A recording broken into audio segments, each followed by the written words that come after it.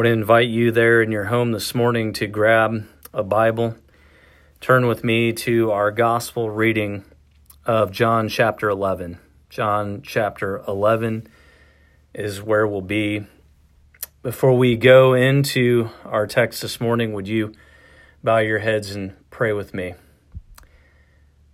Father, we're in need of your peace and truth to soothe our hearts and our spirits right now. Father, we need your peace for our pressing needs and worries that can feel overwhelming. We need to be reminded of your constant love and healing and grace, and so we ask that you would give us eyes to see and ears to hear this morning from you.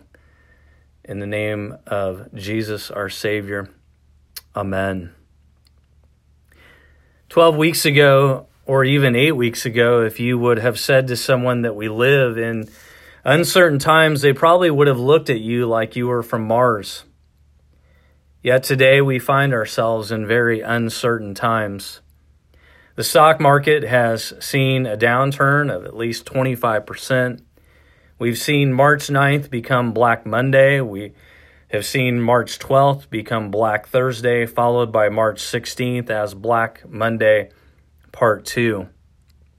The coronavirus pandemic has infected hundreds of thousands. It's caused major disruptions of everyday life that include the cancellations of school, sporting events, cultural events, and can even be seen this morning that it's disrupted things as sacred as church. With everything that's going on, it brings adversity, typically accompanied by emotional pain. On a smaller scale, it may bring frustration and anxiety-producing events of daily life, which may include not finding any toilet paper, which momentarily grab our attention and rob us of our peace of mind. I think this is where most of us are this morning. It is these frustrations, anxieties, and disappointments that tempt us to fret and fume and worry. The things that we typically relish and love have been plucked from our very lives, and we feel vulnerable in these days.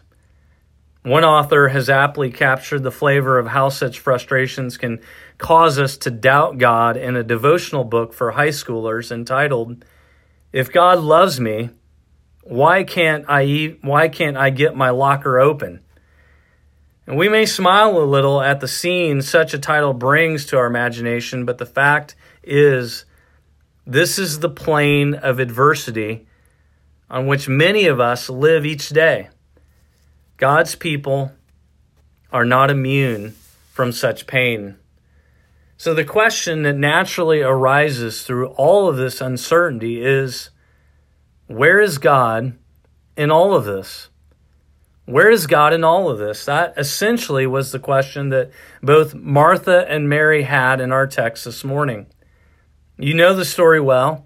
Two sisters, Mary and Martha, have a brother named Lazarus who has died.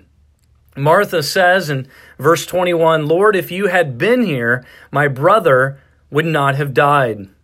Mary in verse 32 says, "Lord, if you had been here, my brother would not have died." Do you hear them? Where were you? You were absent, and this happened. If you would have been here. This is often our default answer, isn't it?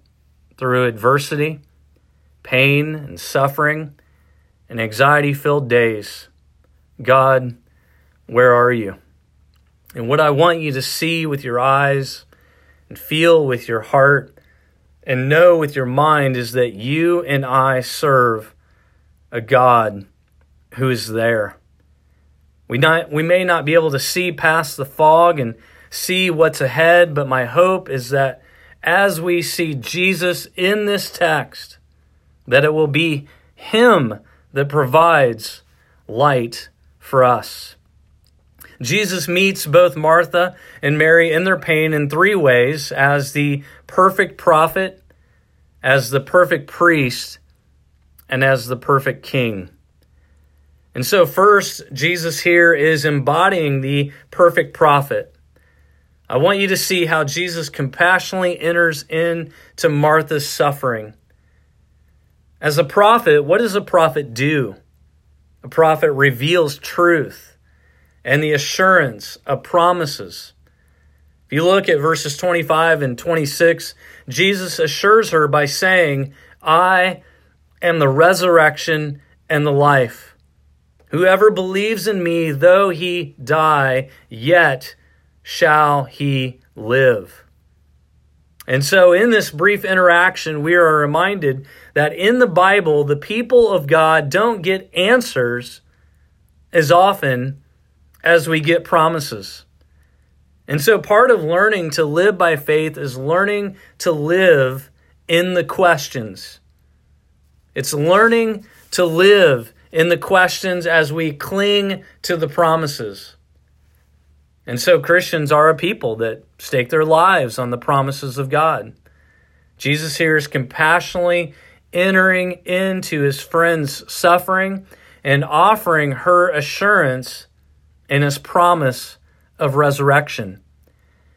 And I think what Jesus is doing for Martha as the perfect prophet is he's giving her a horizon. He's giving her a horizon for her sadness and suffering. He is basically assuring her that in the end, there's victory. You know, walking is one of the main images in the Bible for facing suffering, just walking. And so Psalm 23, when we read it, we read, when you walk through the valley of the shadow of death, just walking. Psalm 73, as for me, my feet had almost stumbled and my steps had nearly slipped. Isaiah 43, when you pass through the waters, I will be with you. Not if you pass, when you pass through the waters, I will be with you. And when you walk through the fire, you will not be burned and the flame cannot consume you. You keep walking. You should have noticed that those passages, they don't tell you how to feel. They're telling you which direction to walk. There's a horizon that you're heading towards. And that is how you carry a lantern in the darkness. You call to mind God's truth, God's promises, even though they feel infinitely far away, and you just keep walking. And you walk towards the mountains, towards the place of joy. Jesus is the perfect prophet. He also embodies the perfect priest.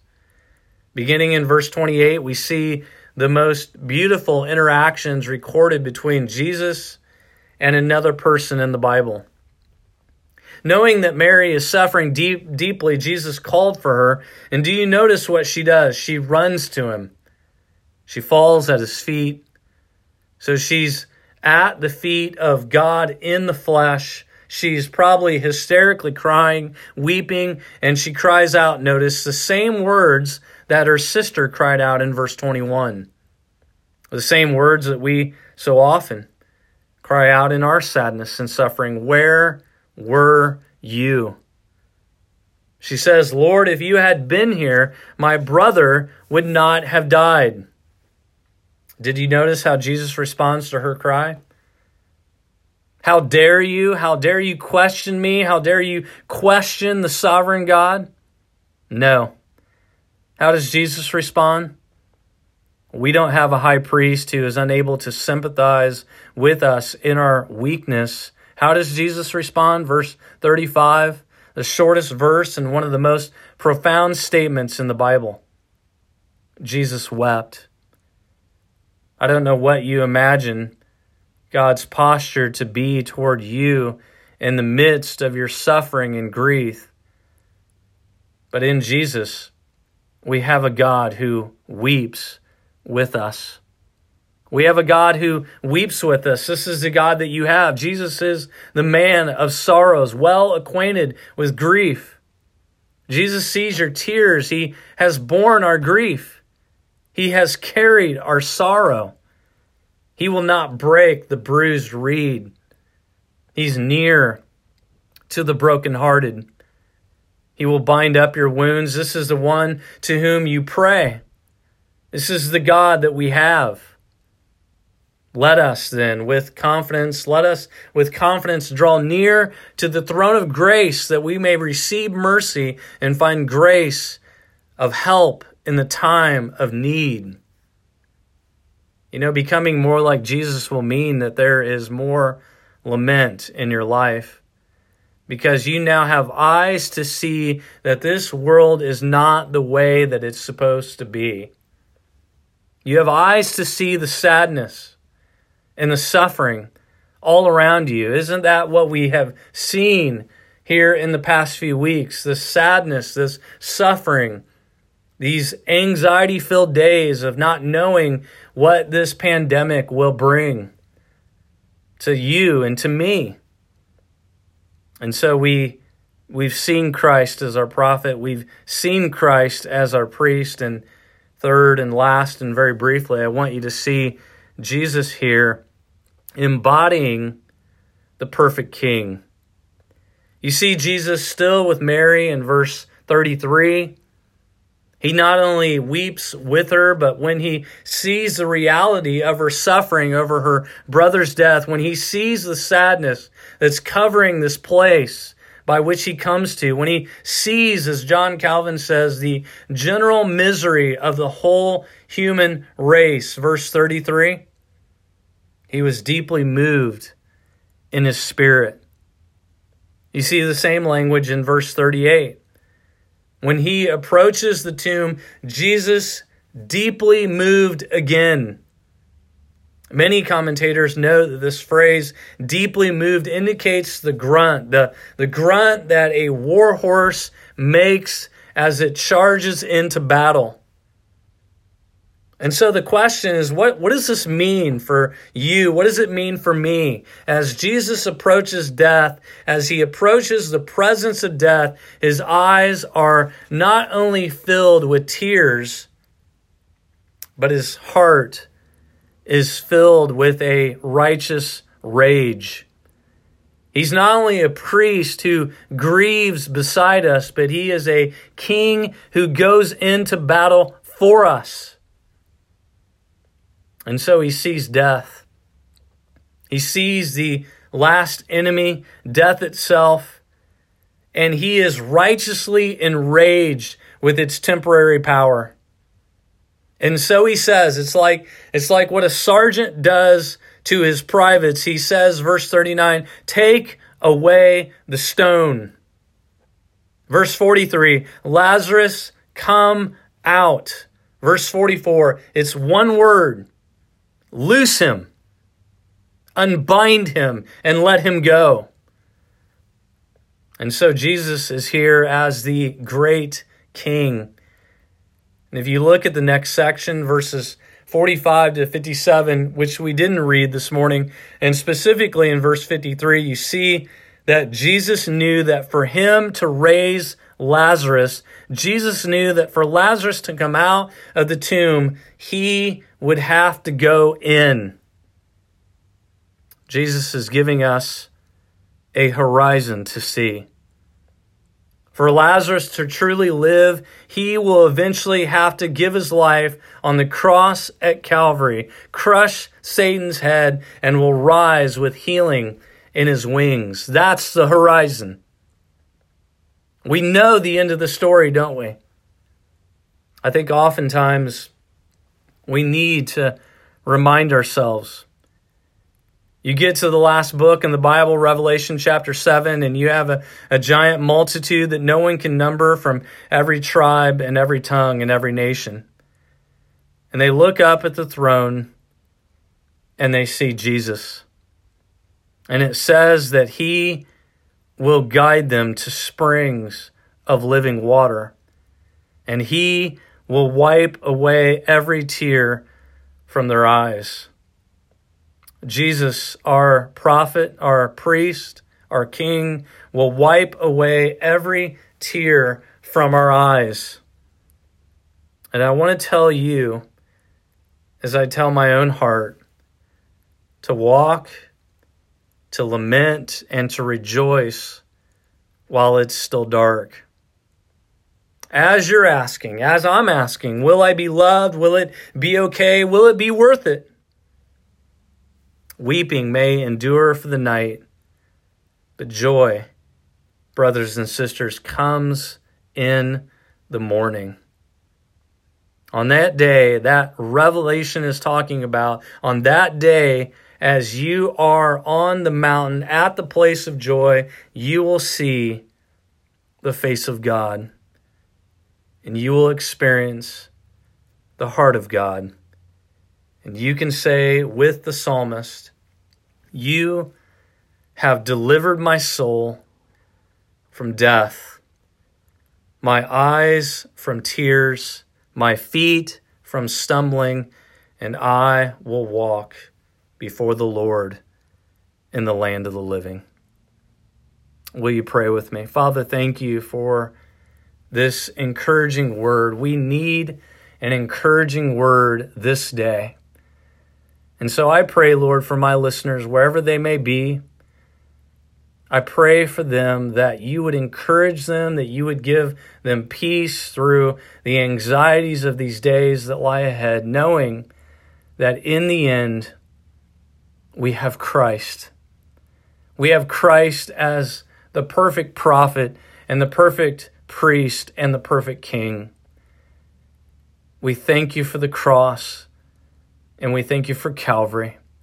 And so, Father, we pray that you would embolden us and encourage us and give us courage in these days that lie ahead. Not knowing what may lie ahead, I pray, Lord, that you would be our light. Light our path.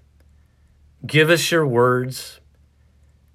And always allow us to know the truth that you are a God who is there. And I pray this in the mighty name of our Lord Jesus Christ. And it's in his name I pray. Amen. Amen.